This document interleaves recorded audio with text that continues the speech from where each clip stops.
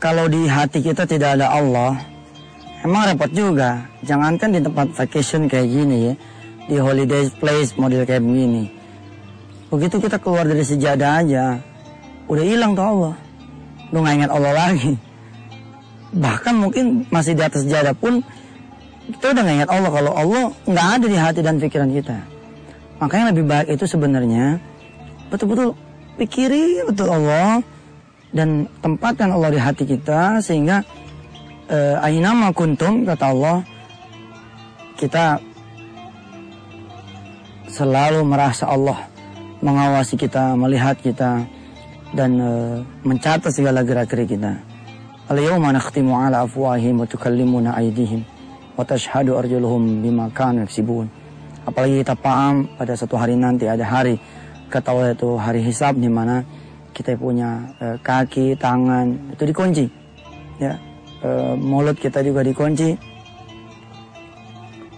Al-yawma nakhtimu ala afwahihim wa tukallimuna aydihim wa tashhadu arjuluhum bima kanu yaksibun. Ada satu hari, kata Allah, di mana yaitu hari hisab, di mana kita punya mulut dikunci. Yang bicara itu kaki dan tangan kita bersaksi tentang apa yang sudah kita perbuat di muka bumi. Kemudian di surah Al-Jumu'ah, ya, ada firman Allah, "Qul innal mauta alladzi tafirruna minhu fa innahu mulaqikum, tsumma turadduna ila 'alimil ghaibi wasyahadati fayunabbi'ukum bima kuntum ta'malun." Kalau kita akan meninggal dunia, ya siapapun dia, suka atau tidak suka, tua atau muda, kaya atau miskin, ya, orang senang ataupun orang susah, pasti akan meninggal dunia. Dan semua orang yang hidup akan dimintakan pertanggungjawabannya. Fayunabbi'ukum, kata Allah, nanti kalian akan aku kabarkan tentang apa-apa yang pernah kalian lakukan di muka bumi. Masya Allah, kalau kita kemudian bangun, ya, dari alam kubur kita, atau malah ketika kita dikubur, ya, kita sudah melihat deretan amal-amal buruk kita, bukan kita yang melihat amal-amal kebaikan kita. Alhamdulillah min dzalik. Mudah-mudahan kita mati enak, membawa ampunan dari Allah Subhanahu wa taala.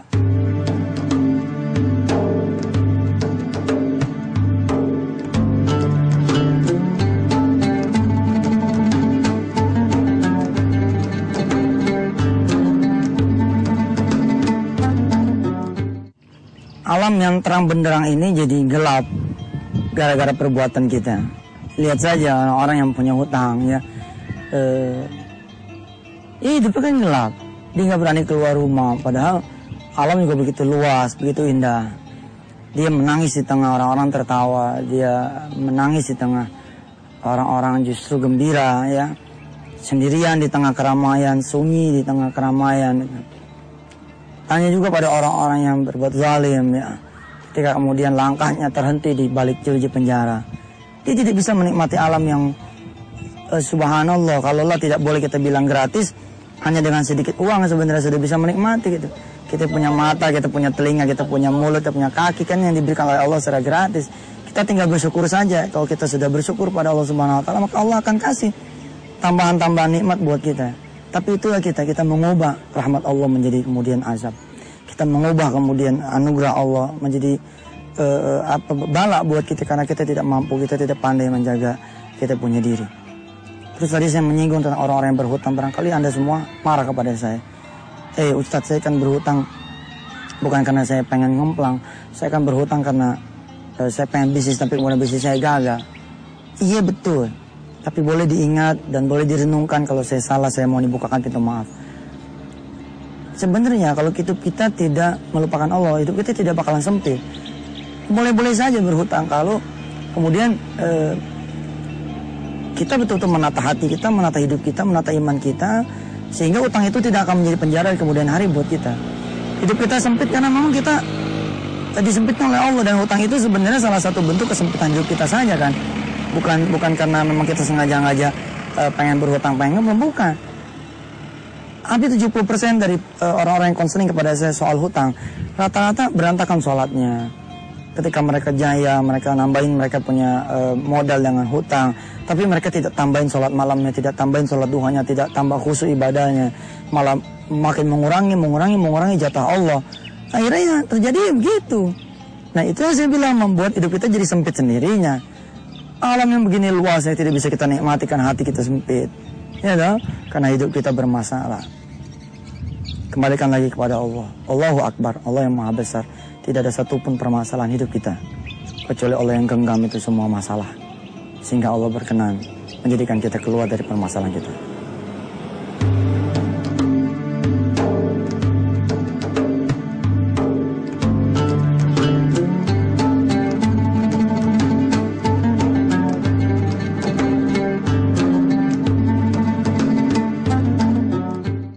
Waktu saya merasa utang saya sebesar gunung ya, kayak yang di belakang saya ini, saya berpikir gini, apa iya utang saya sebesar gunung gitu. Tapi kalimat itu dipakai sama orang-orang yang punya utang banyak tidak terbayar, jadi mereka bilang utangnya sebesar gunung. Saya itu suka iseng, saya main benar-benar ke tempat-tempat liburan yang latar belakangnya ada gunung, saya liatin, jadi seperti saya liatin, gunung, enggak, masalah saya lebih kecil daripada gunung. Kalau emang masalah saya lebih kecil daripada gunung, kemudian Allah sanggup menciptakan gunung, dan Allah sanggup mempertahankan gunung itu tetap ada di tempatnya, saya hibur hati saya. Kenapa lagi saya tidak meminta kepada Allah agar Allah mempertahankan hidup saya? Allah bikin hutang saya menjadi lunas, Allah bikin saya tidak lagi punya hutang. Allah lebih kuasa daripada apapun permasalahan yang saya permasalahkan.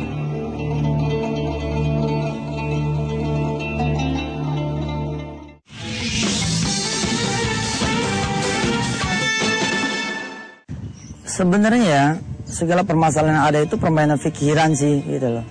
Apalagi anak-anak kita suka dipenjara sama hal-hal yang belum terjadi. Ustadz, saya makan apa besok? Kalau kemudian suami saya di PHK. Di PHK aja belum. Udah ribut makan apa kalau suami di PHK? Ustadz, perjanjian saya tuh tinggal 4-5 hari lagi loh Ustadz. Sedangkan sampai hari ini saya belum tahu saya bisa bayar atau tidak. Lihat kan? Untuk 4-5 hari lagi yang belum terjadi kita udah pusing. Tanya juga tuh orang tua yang kemudian anaknya pada lulus sekolah, pada sekolah. Ya kalau di bulan Januari, Maret, April, Mei, mereka udah mulai pusing tuh. Mereka mulai tambah gelisah karena mereka pikir di bulan Agustus, September mereka harus mengeluarkan uang yang banyak, sedangkan mereka belum siap. Bulan September kan masih lama, kita pusingnya dari sekarang. Sebenarnya permainan pikiran. Saya pernah bilang sama orang yang berhutang gini, coba Anda kumpulkan, Anda list, Anda hutang sama siapa saja. Kemudian Anda telepon satu-satu. Terima kemarahan-kemarahan mereka karena memang Anda layak dimarahi. Yang penting Anda yakinkan bahwa Anda tidak lari, Anda betul-betul mau membayar, Anda minta disupport dengan doa, dengan solusi yang lain barangkali kalau memang dia berkenan. Pasti terjadi. Nah, menjadi masalah kan kita dipengaruhi oleh permainan-permainan pikiran yang negatif kan. Kita tidak mau mengangkat telepon hanya gara-gara kita khawatir kita dimarahi, nanti akan terjadi begini, nanti akan terjadi begitu. Akhirnya yang negatif itulah yang kemudian berpengaruh pada kehidupan nyata kita.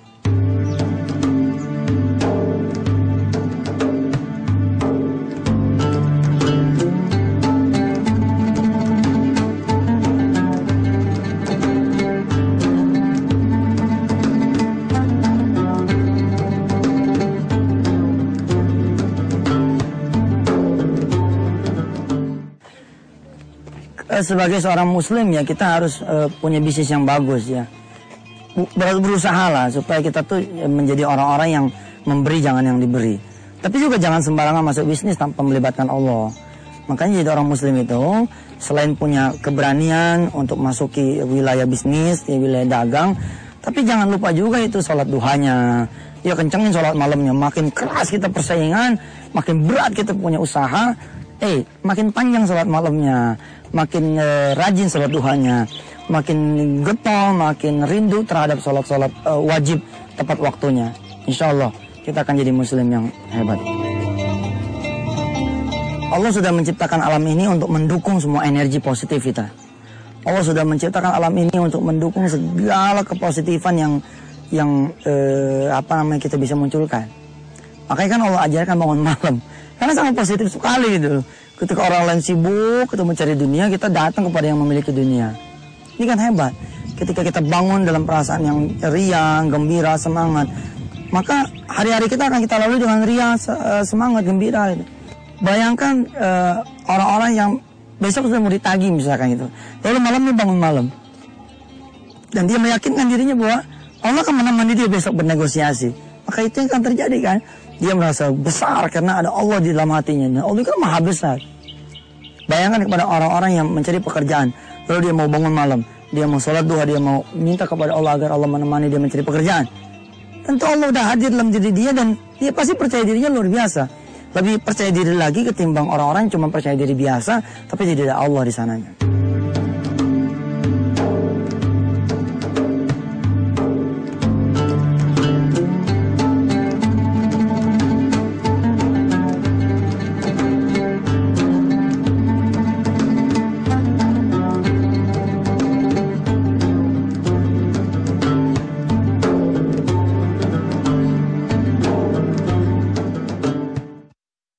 Ada seorang ibu bertanya kepada saya, bagaimana caranya supaya dia punya kakak bisa menjadi orang yang saleh, mengenal sholat dan kemudian mau sering-sering dekat ke Allah. Bagaimana caranya? Kemudian saya bilang kepada beliau bahwa niatannya, keinginannya dan doanya sudah merupakan cara yang lebih hebat daripada cara yang dia tanya kepada saya. Artinya apa? Artinya doa dari seorang sister ke her brother-nya, doa dari seorang saudara ke saudaranya, itu doa yang subhanallah ya. Jangankan saudara kandung ke saudara kandungnya, doa seorang mukmin kepada mukmin saja itu sudah merupakan satu hal yang luar biasa.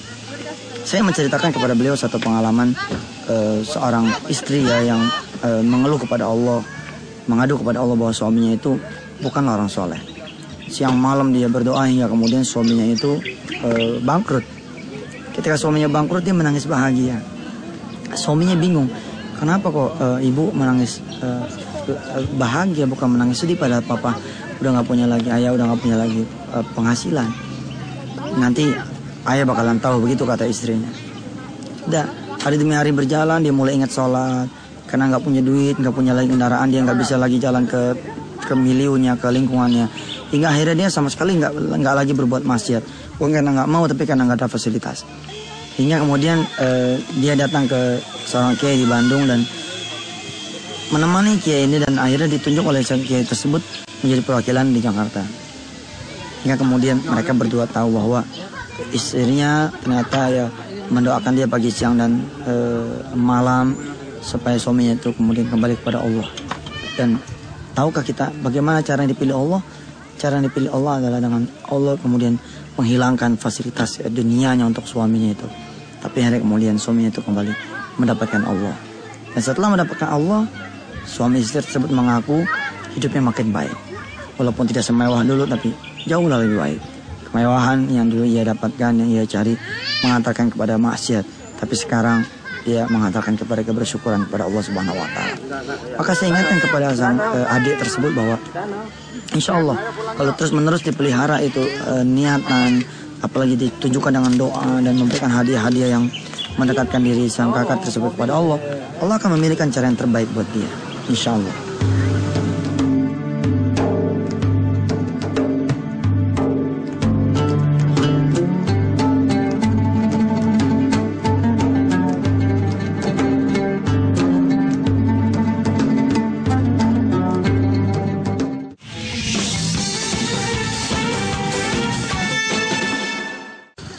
Ketika saya membuka konselingan di salah satu daerah di Jawa Tengah, ada seorang istri datang. Belum apa-apa, belum cerita apa-apa, dia udah nangis. Hampir 1 menitan dia nangis sesenggukan, dan kemudian saya tanya dia, kemarin mau nangis apa mau cerita? Mau cerita Ustaz. Suami saya itu loh, kenapa suaminya galak? Enggak Ustaz. Tapi saya kok kayak menikah dengan gede bawang pisang Ustaz. Kenapa begitu? Suami saya nggak sholat Ustaz. Hati saya tuh ya, hebat nih istri. Peduli dengan suami yang tidak sholat. Terus gimana? Ajarkanlah saya Ustaz yang bisa membuat suami saya itu bisa sholat. Dulu dia berasal dari non muslim ya. Ketika menikah dengan saya menjadi muslim. Tapi baru berapa bulan dia kembali lagi kepada kebiasaan yang memang tidak pernah mengenal sholat sejak lahir. Saya bilang sama dia begini. Sudah pernah menasihatkan dia? Udah Ustaz, suami saya itu orang baik, tapi kalau dinasihatin tentang sholat cenderung jadi marah-marah Ustaz. Saya kadang-kadang nggak berani lagi nasihatin. Saya pernah nyuruh orang ya menasihatkan dia, dicurigai katanya, kamu disuruh sama istri saya ya? Gitu.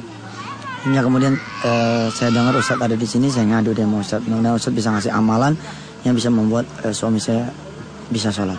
Kemudian saya bilang dia begini, nah ini hadiah buat para istri yang mengeluh tentang suaminya dan tentang suami juga yang mengeluh tentang istri. Ya, pakailah ilmu ini. Sebenarnya bercerita tentang kekuatan doa saja. Saya bilang sama si istri itu bahwa kupingnya suami bukan kuping ibu kan, kupingnya Allah. Bahkan juga bukan kupingnya suami. Gak gampang sebenarnya. Bilang saja ke Allah, ya Allah, engkau lah yang memiliki kupingnya suami. Buatlah dia mendengar azan. Pokoknya ngadu sama Allah, pulangin ke pabriknya tuh suami, yaitu Allah. Dan tidak ada waktu berdoa yang terbaik kecuali di tengah malam. Coba jajal ntar malam bangun ya. Besoknya saya masih ada di daerah tersebut. Si suami, si istri itu yang mengeluh tentang suaminya datang lagi bawa tentengan kue. Kalau kemarin dia nangis, sekarang dia ketawa gitu. Saya tanya, tumben nih lain. Ya Ustadz, kemarin ketika saya mau bangun malam, mau ngendap bangun malam supaya suami nggak tahu, tiba-tiba suami saya bangun Ustadz. Dia pegang tangan saya. Mau kemana kamu? Mau sholat, Pak.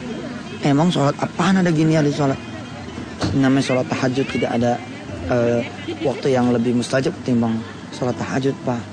Saya mau berdoa buat papa supaya rezekinya banyak. Oh gitu ya. Ya sudah kalau gitu bangunin anak-anak, kita sekalian sholat. Gila Ustadz, segampang itu? Oh iya, saya bilang, kalau Allah sudah berkehendak memang segampang itu.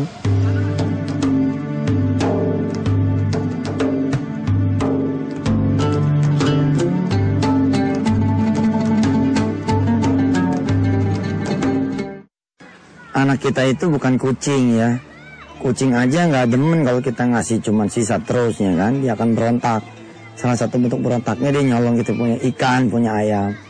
Ya anak kita memang bukan kucing yang kita berikan sisa waktu, sisa tenaga, sisa pikiran kita, sisa perhatian kita. Ya setelah kita memperhatikan capek bisnis kita, baru kita pulang nginin anak kita dalam keadaan kita letih, kita lelah. Sekali-sekali lah kita luangkan waktu kita full untuk anak kita. Karena harta yang paling mahal itu ya anak kita ini. Kapan berasanya? Nanti kalau anak kita sudah sakit, ya anak kita sudah sakaratul maut, anak kita sudah lemah, tidak berdaya di rumah sakit. Nah itulah baru kemudian kita memberikan waktu kita untuk dia. Padahal lebih enak, lebih bagus, lebih hebat, lebih terasa kasih sayangnya kalau kita memperhatikan anak-anak kita. Kita luangkan waktu untuk anak-anak kita. Kalau anak kita sehat, kita sehat.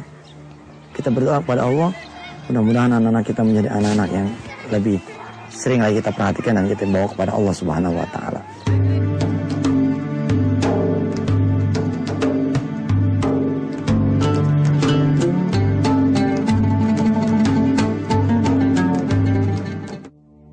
Ada satu pengalaman menarik dari saya punya kawan, anaknya itu idiot, anaknya itu punya keterbelakangan mental ya, apa sih istilahnya itu, anak otis ya. Lalu kemudian dia diberitahu oleh salah seorang alim ulama bahwa coba jajal kamu punya anak, bawa keliling setiap hari Jumat bersedekah.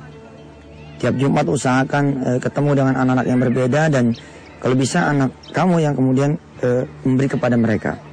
Subhanallah, ketika bercerita-cerita tentang fadilah sedekah terkait dengan anaknya itu, Masya Allah, tiba-tiba kemudian ada anak datang ya, usianya kemudian saya lihat sudah menjelang remaja, tingginya 165-an. Apa dia bilang? Ini loh anak saya yang tadi saya ceritakan. Nggak nampak sama sekali bahwa anak itu pernah menderita autis. Dan tahu nggak saudara dan mati Allah. Dan sampai sekarang anak itu ya masih terus diajak keliling oleh setiap Jumat. Ya, dia minta dispensasi dari sekolahnya dan sekolahnya mengizinkan itu loh. Dibawa atau malah sebelum sekolah diajak keliling untuk bersedekah habis subuh. Subhanallah.